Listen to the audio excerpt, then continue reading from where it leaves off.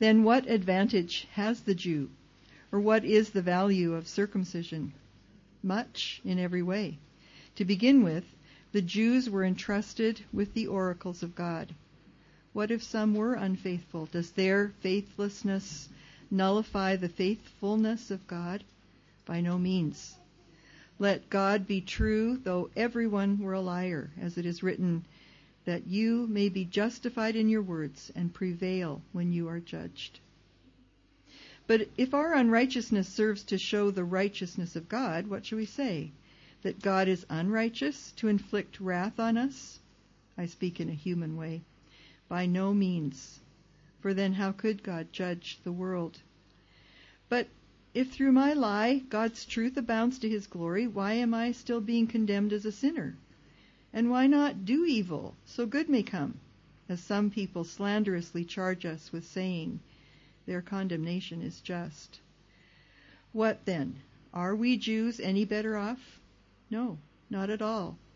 For we have already charged that all, both Jews and Greeks, are under sin, as it is written, none is righteous, no, not one.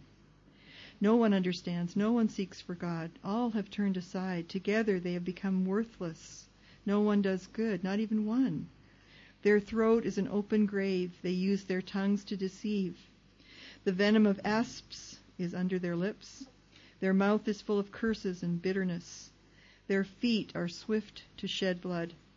In their paths are ruin and misery, and the way of peace they have not known.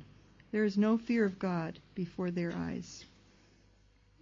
Now we know that whatever the law says, it speaks to those who are under the law, so that every mouth may be stopped, and the whole world may be held accountable to God. For by works of the law no human being will be justified in his sight, since through the law comes knowledge of sin. But now the righteousness of God has been manifested apart from the law. Although the law and the prophets bear witness to it, the righteousness of God through faith in Jesus Christ for all who believe.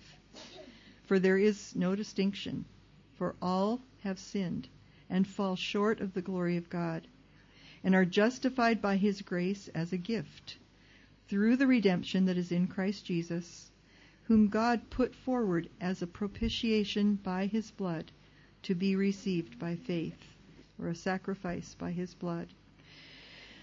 To be received by faith. This was to show God's righteousness, because in his divine forbearance he had passed over former sins.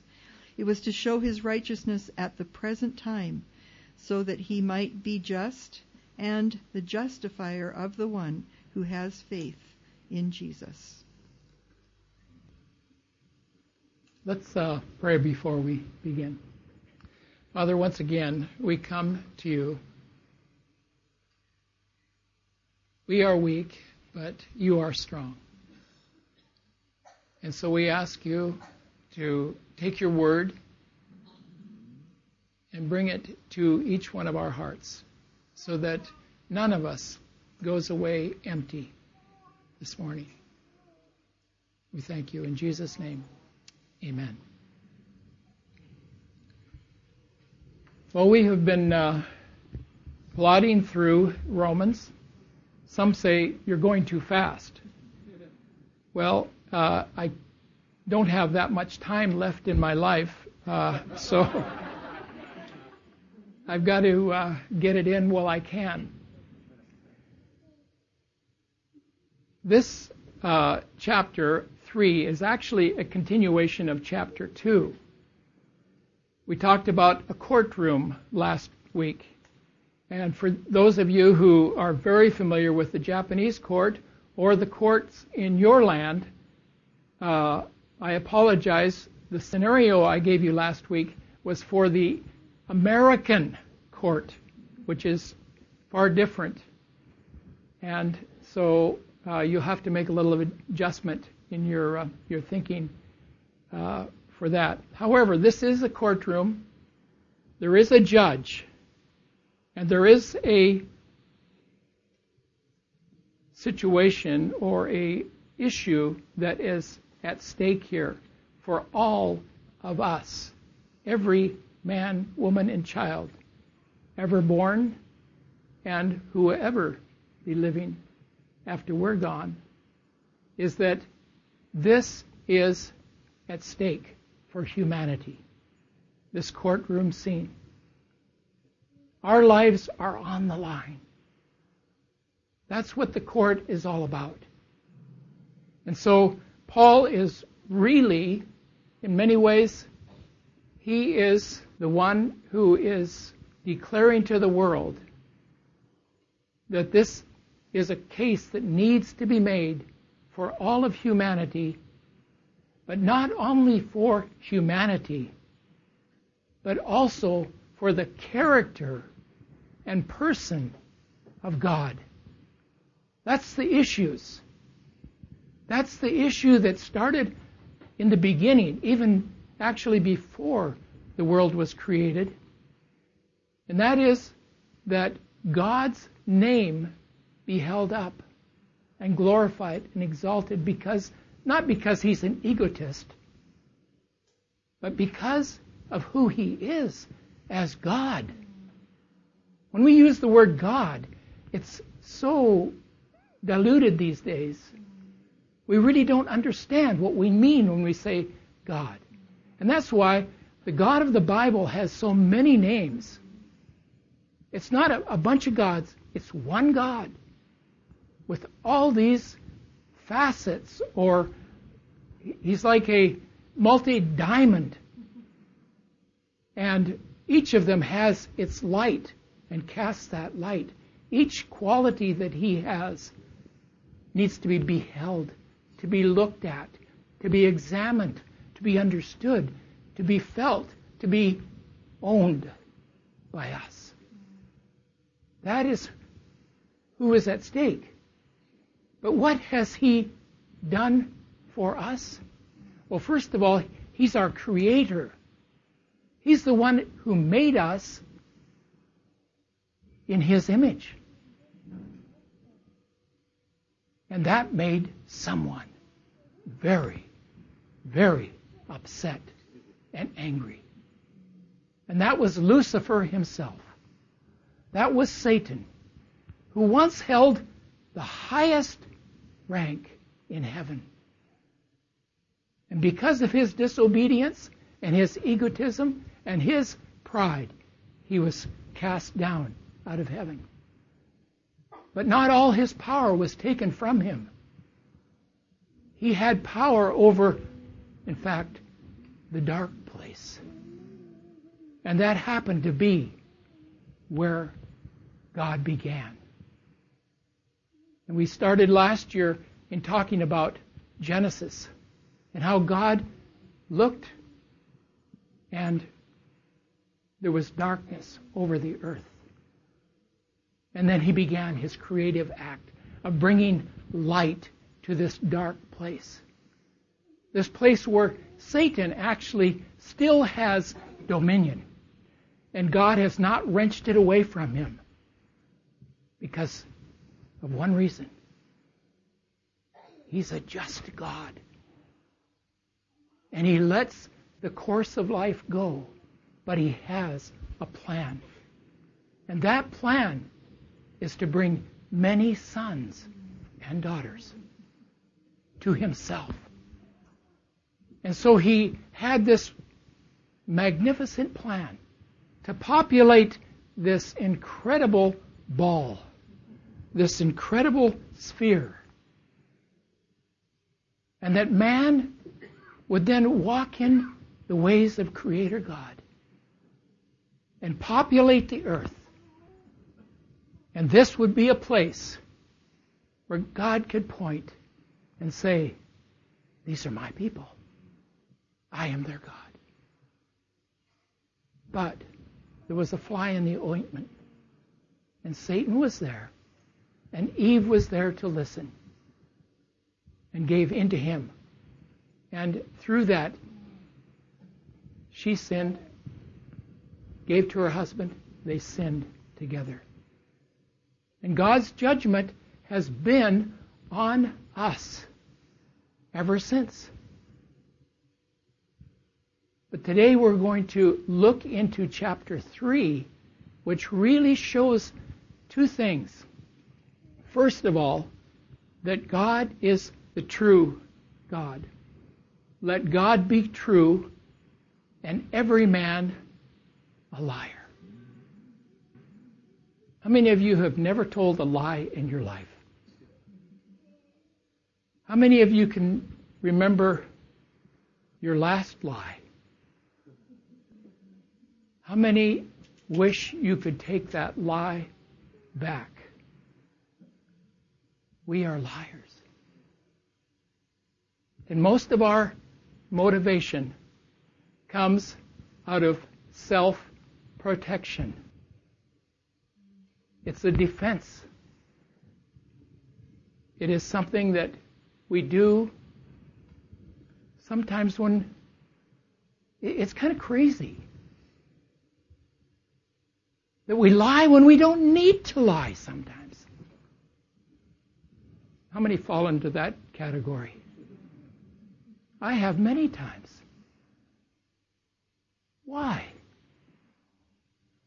God is true and every man a liar. It's at the base of our heart. But there's another thing, and that is that God is a just God, a righteous God. He is not like some of the gods of Japan or in other countries or even America.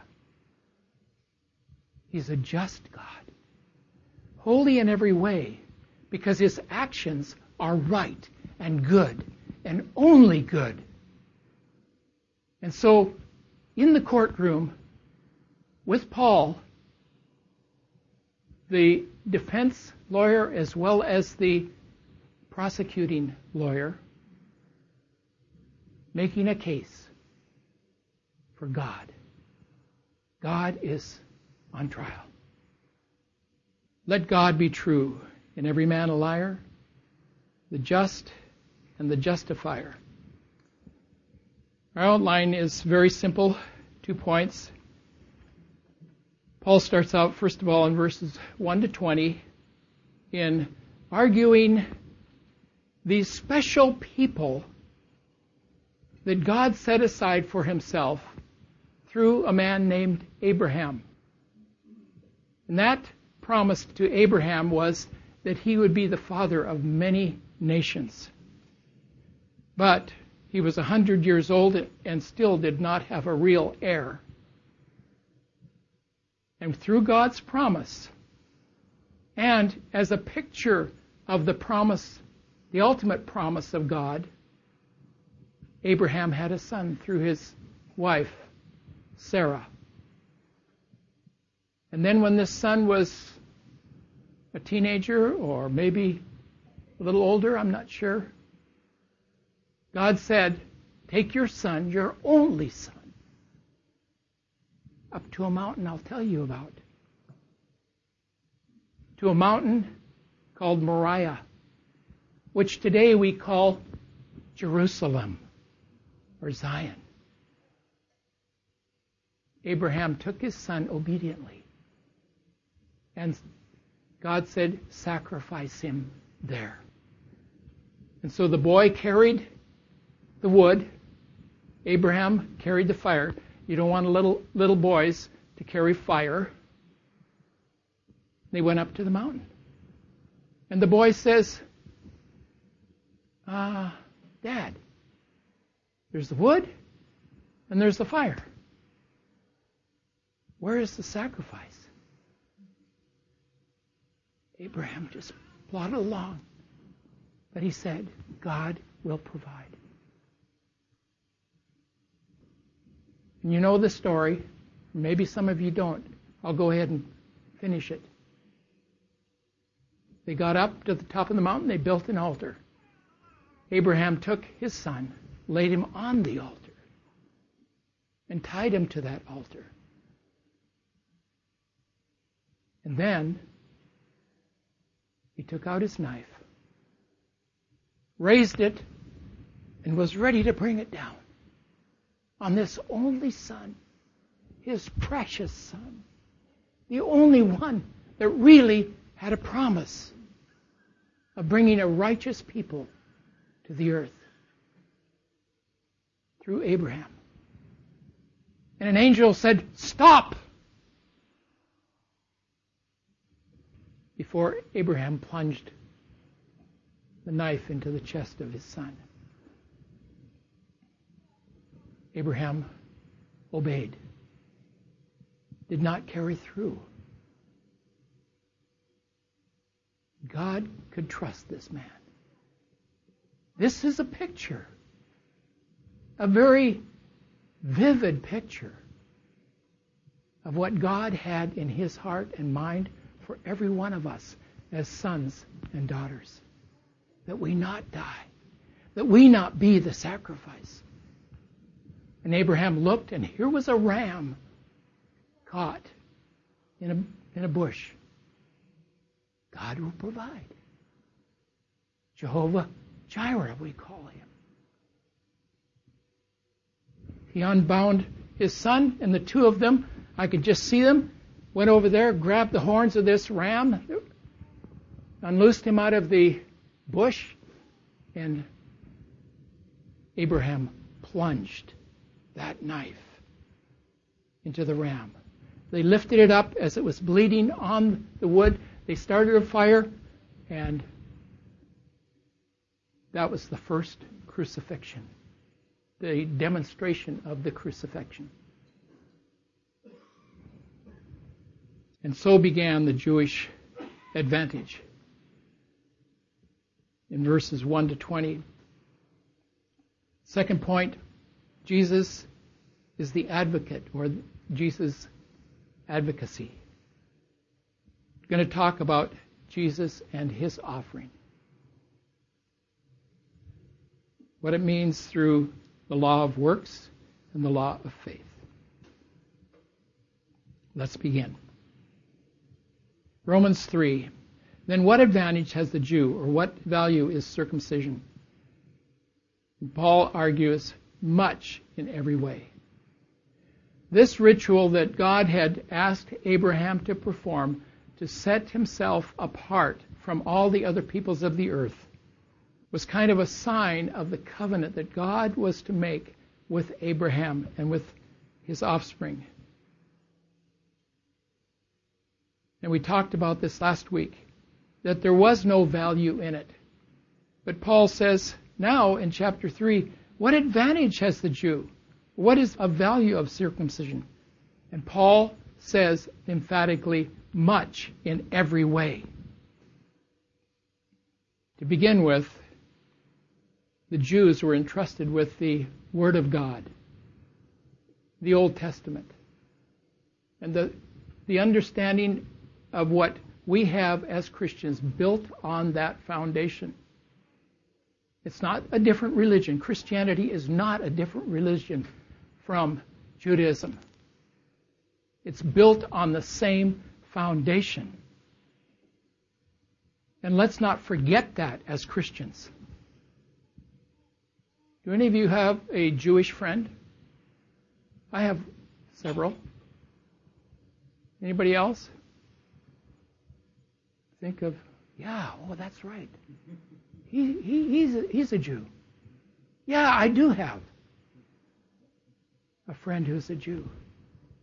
If you happen to meet a Jew in Tokyo, I would encourage you to say, "Oh, thank you so much for what your people gave to us Gentiles. Thank you for the Word of God that you protected for centuries. Thank you for saving that for us. I want to thank you." Okay, how many will promise to do that next time you meet a Jew? They will be surprised. They will be very surprised. They will be delightfully surprised, I'm sure. Paul says, first of all, that it was the Jews that were entrusted with his word, not the Gentiles. But then he goes on to say, but what if some of those Jews are unfaithful? Hey, God's plan does not rest on our faithfulness, nor on the Jews' faithfulness. God's plan is based upon Himself as the Creator God, not some God that was made or was created by someone, but by the God, the Creator God. It's like you paint a picture, or you do something that is personally yours. Some of you women make banners and things like that. In your creativity, you got that from God. But that article that you make or have bought or whatever, that belongs to you. In the same way, we, men, women, children, belong to the Creator God. There's no ands, ifs, or buts about it. That's just the saying we say in American. But thank Him for making you. Acknowledge Him in your life.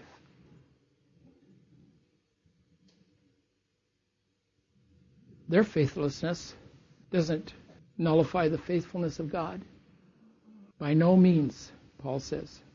Let God be true and every one a liar, that you may be justified in your words and prevail when you are judged.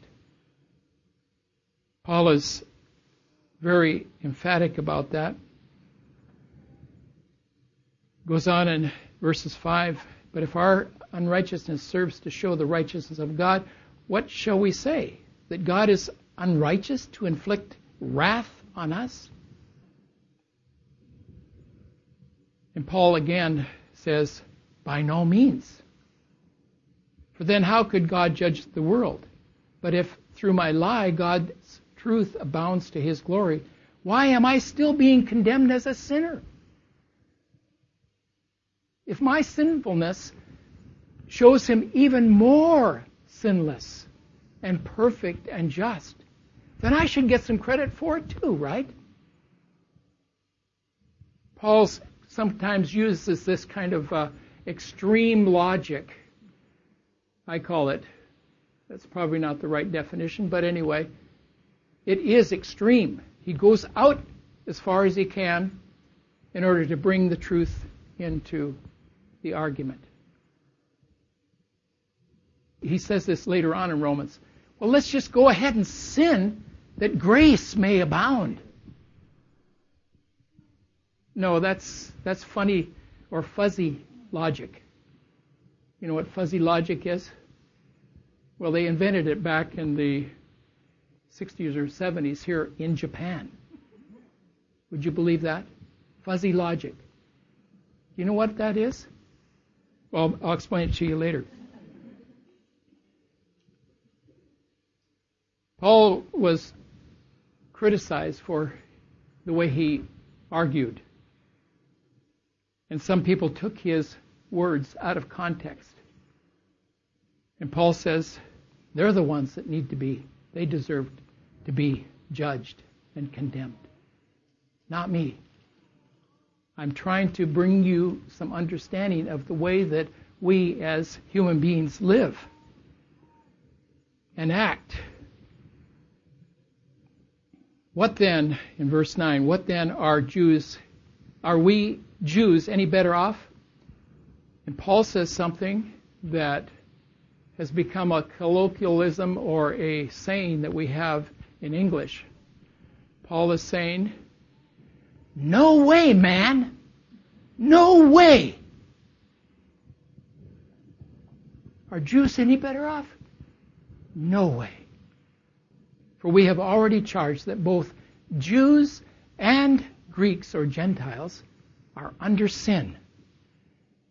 And now he starts a amazing, very amazing compilation of scriptures that he puts together. And I'd like to read through them. None is righteous, no, not one. No one understands. No one seeks for God. All have turned aside. Together they have become worthless. No one does good, not even one. Their throat is an open grave. They use their tongues to deceive. The venom of asps is under their lips. Their mouth is full of curses and bitterness. Their feet are swift to shed blood. In their paths are ruin and misery. And the way of peace they have not known. There is no fear of God before their eyes. This is an amazing statement that Paul makes, and it is extracted from the Jewish scriptures.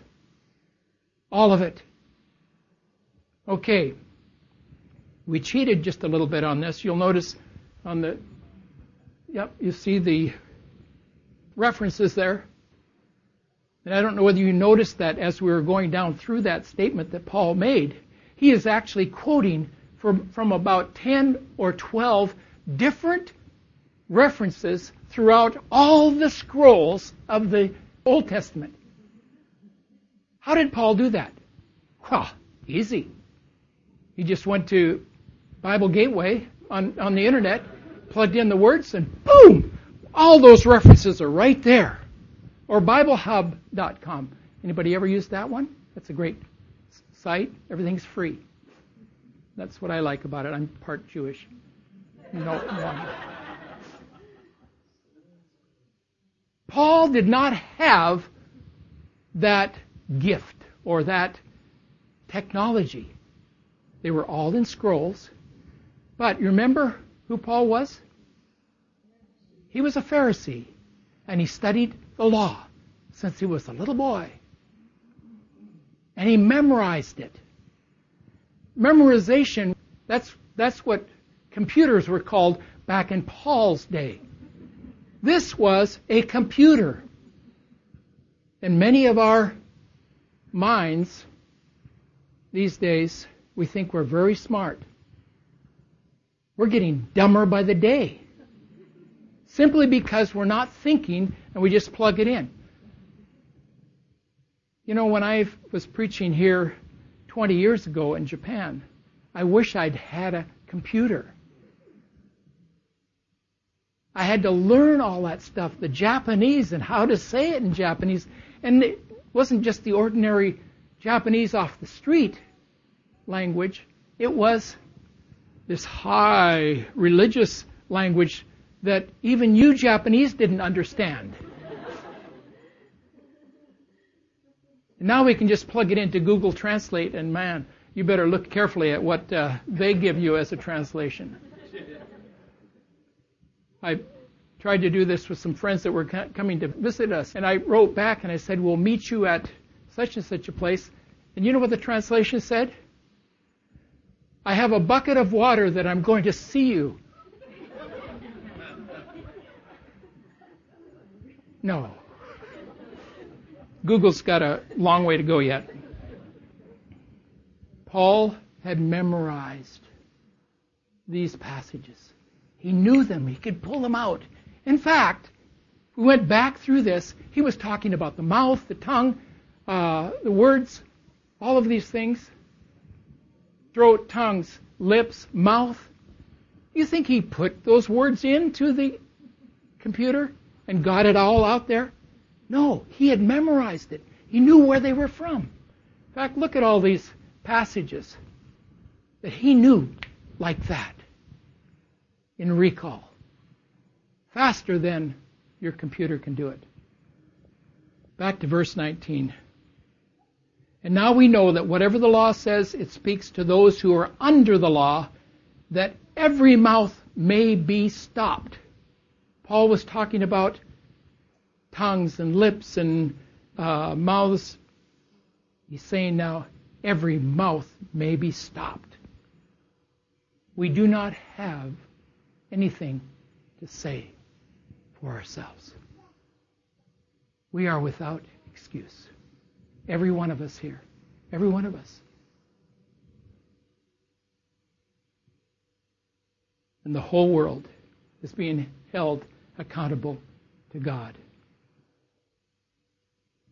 For by the works of the law, no human being will be justified in his sight, since through the law comes knowledge of sin. We talked about this last week. The Jews had the law that Paul memorized. And many of them memorized. They had the law. Like the Ten Commandments. Anybody heard of the Ten Commandments? That comes from the law. In fact, it's the compilation of basically all of the Mosaic law. And we, as Gentiles, as Paul argued last week, well, in chapter 2, that we talked about, was our conscience. Every man, woman, and child is given a conscience. We believe that. We understand that. We understand what sin is. We talked about these 2-year-olds that understand what doing wrong is. Let's go to Romans 3:23-25. How many of you have memorized Scripture? I'm checking to see what kind of Christians you all are. Okay. And probably, particularly if you're a navigator, that's a Christian organization, that they have these little cards, and you memorize those cards, except that sometimes when you memorize that verse, it's pulled out of context. I'm not criticizing the navigators now, please. But those cards don't tell the whole story or the context. Same with this verse that I'm going to show you. Is out of context because there's more in it. What we're going to do right now, think of yourself as in grade school, okay?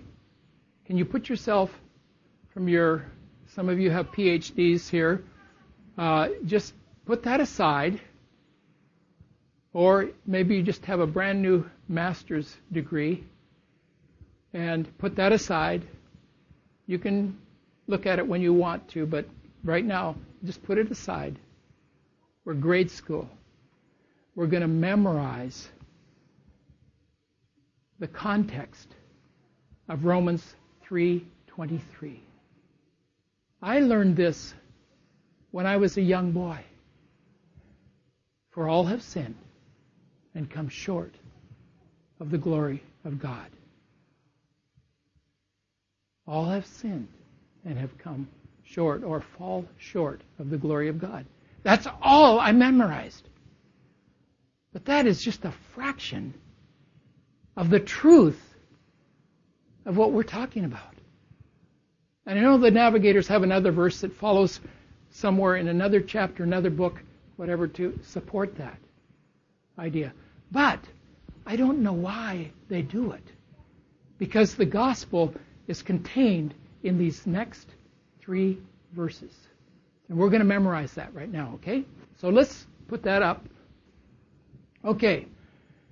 All have sinned and fall short of the glory of God and are justified by His grace as a gift through the redemption that is in Christ Jesus, whom God put forward as a sacrifice or propitiation, as Katie read. We put a simpler word in there, sacrifice, by His blood to be received by faith. Okay, how many lines do you see up there? By the way, we always say the memory verse as a good navigator. Romans 3:23-25. You don't have to say ESV, but there's how many lines do we see there? 5. Okay, how many fingers? Well, most of us have 5 fingers on our hand, right? Okay, Bob Kindig of Celebration of Love taught us how to memorize with your hand, right? Okay, so we're going to do this. Put your hand up like this. Okay. What's the shortest finger that you've got? This is a thumb. This is not a finger. Okay? So you start with the smallest finger, and you curve it down if you've got that. Okay.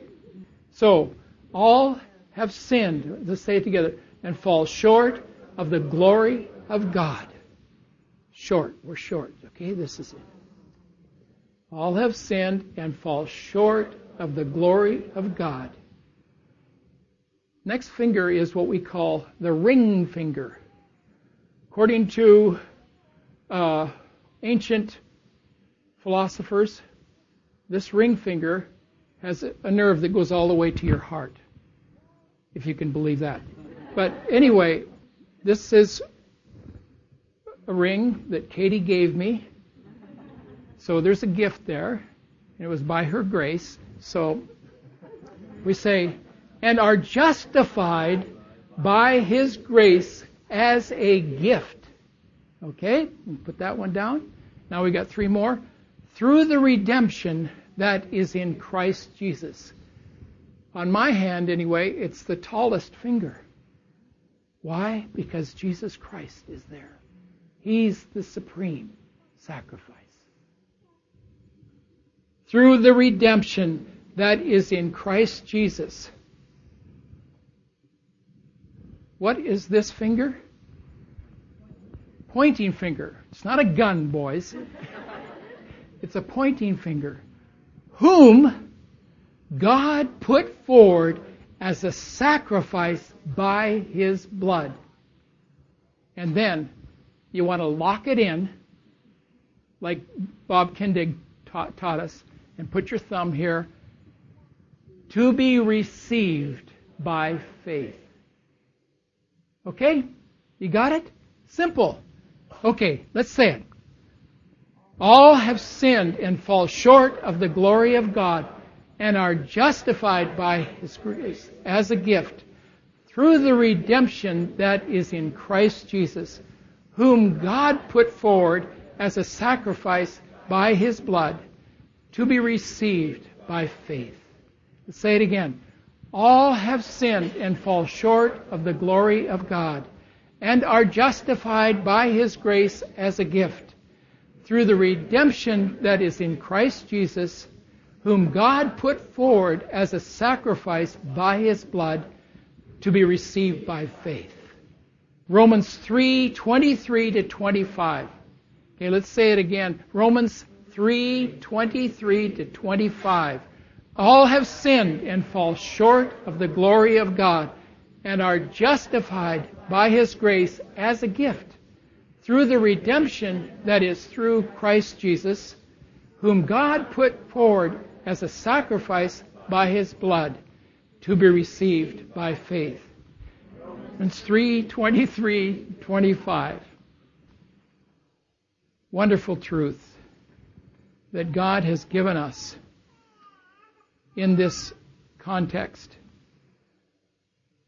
This was to show God's righteousness, because in His divine forbearance, He had passed over former sins. What does Paul mean? Because in His divine forbearance, what does that mean? Well, if you put, okay, I'll admit it, I love cheesecake with strawberries on it. If you put a cheesecake in front of me, it's very hard for me to say no. How about you? Same, but God is God. And He will not be tempted by anyone. For in His forbearance, He can hold Himself back. What this shows is that God had a plan, an eternal plan, to bring many to Himself. Billions, in fact, to Himself. In His forbearance, He waited, and He waited, and He waited. However, He did give the Jews the law. And they perfected that law. And it was a good law and laws. All who lived by it lived pretty good lives. The Jewish people. You know that there's more Jewish inventors than any other nationality in the world? Why is that? I believe God has honored his people. Thank the Jews for the fact that they've been invested with the Word of God.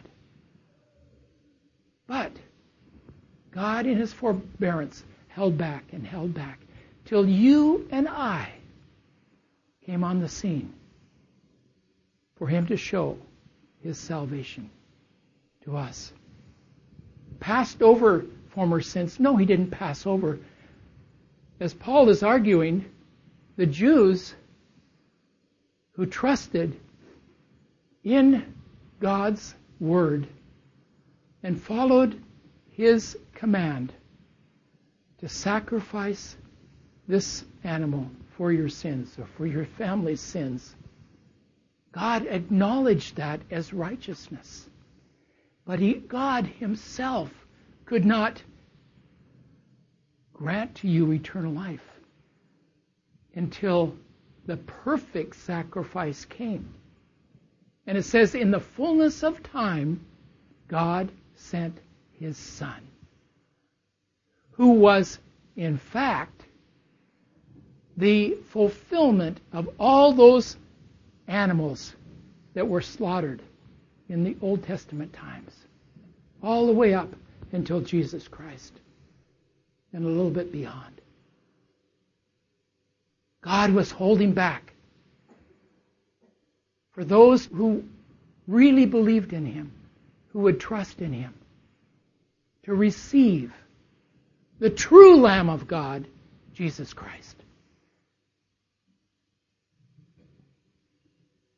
It was to show his righteousness at the present time, so that he might be just and the justifier of the one who has faith in Jesus.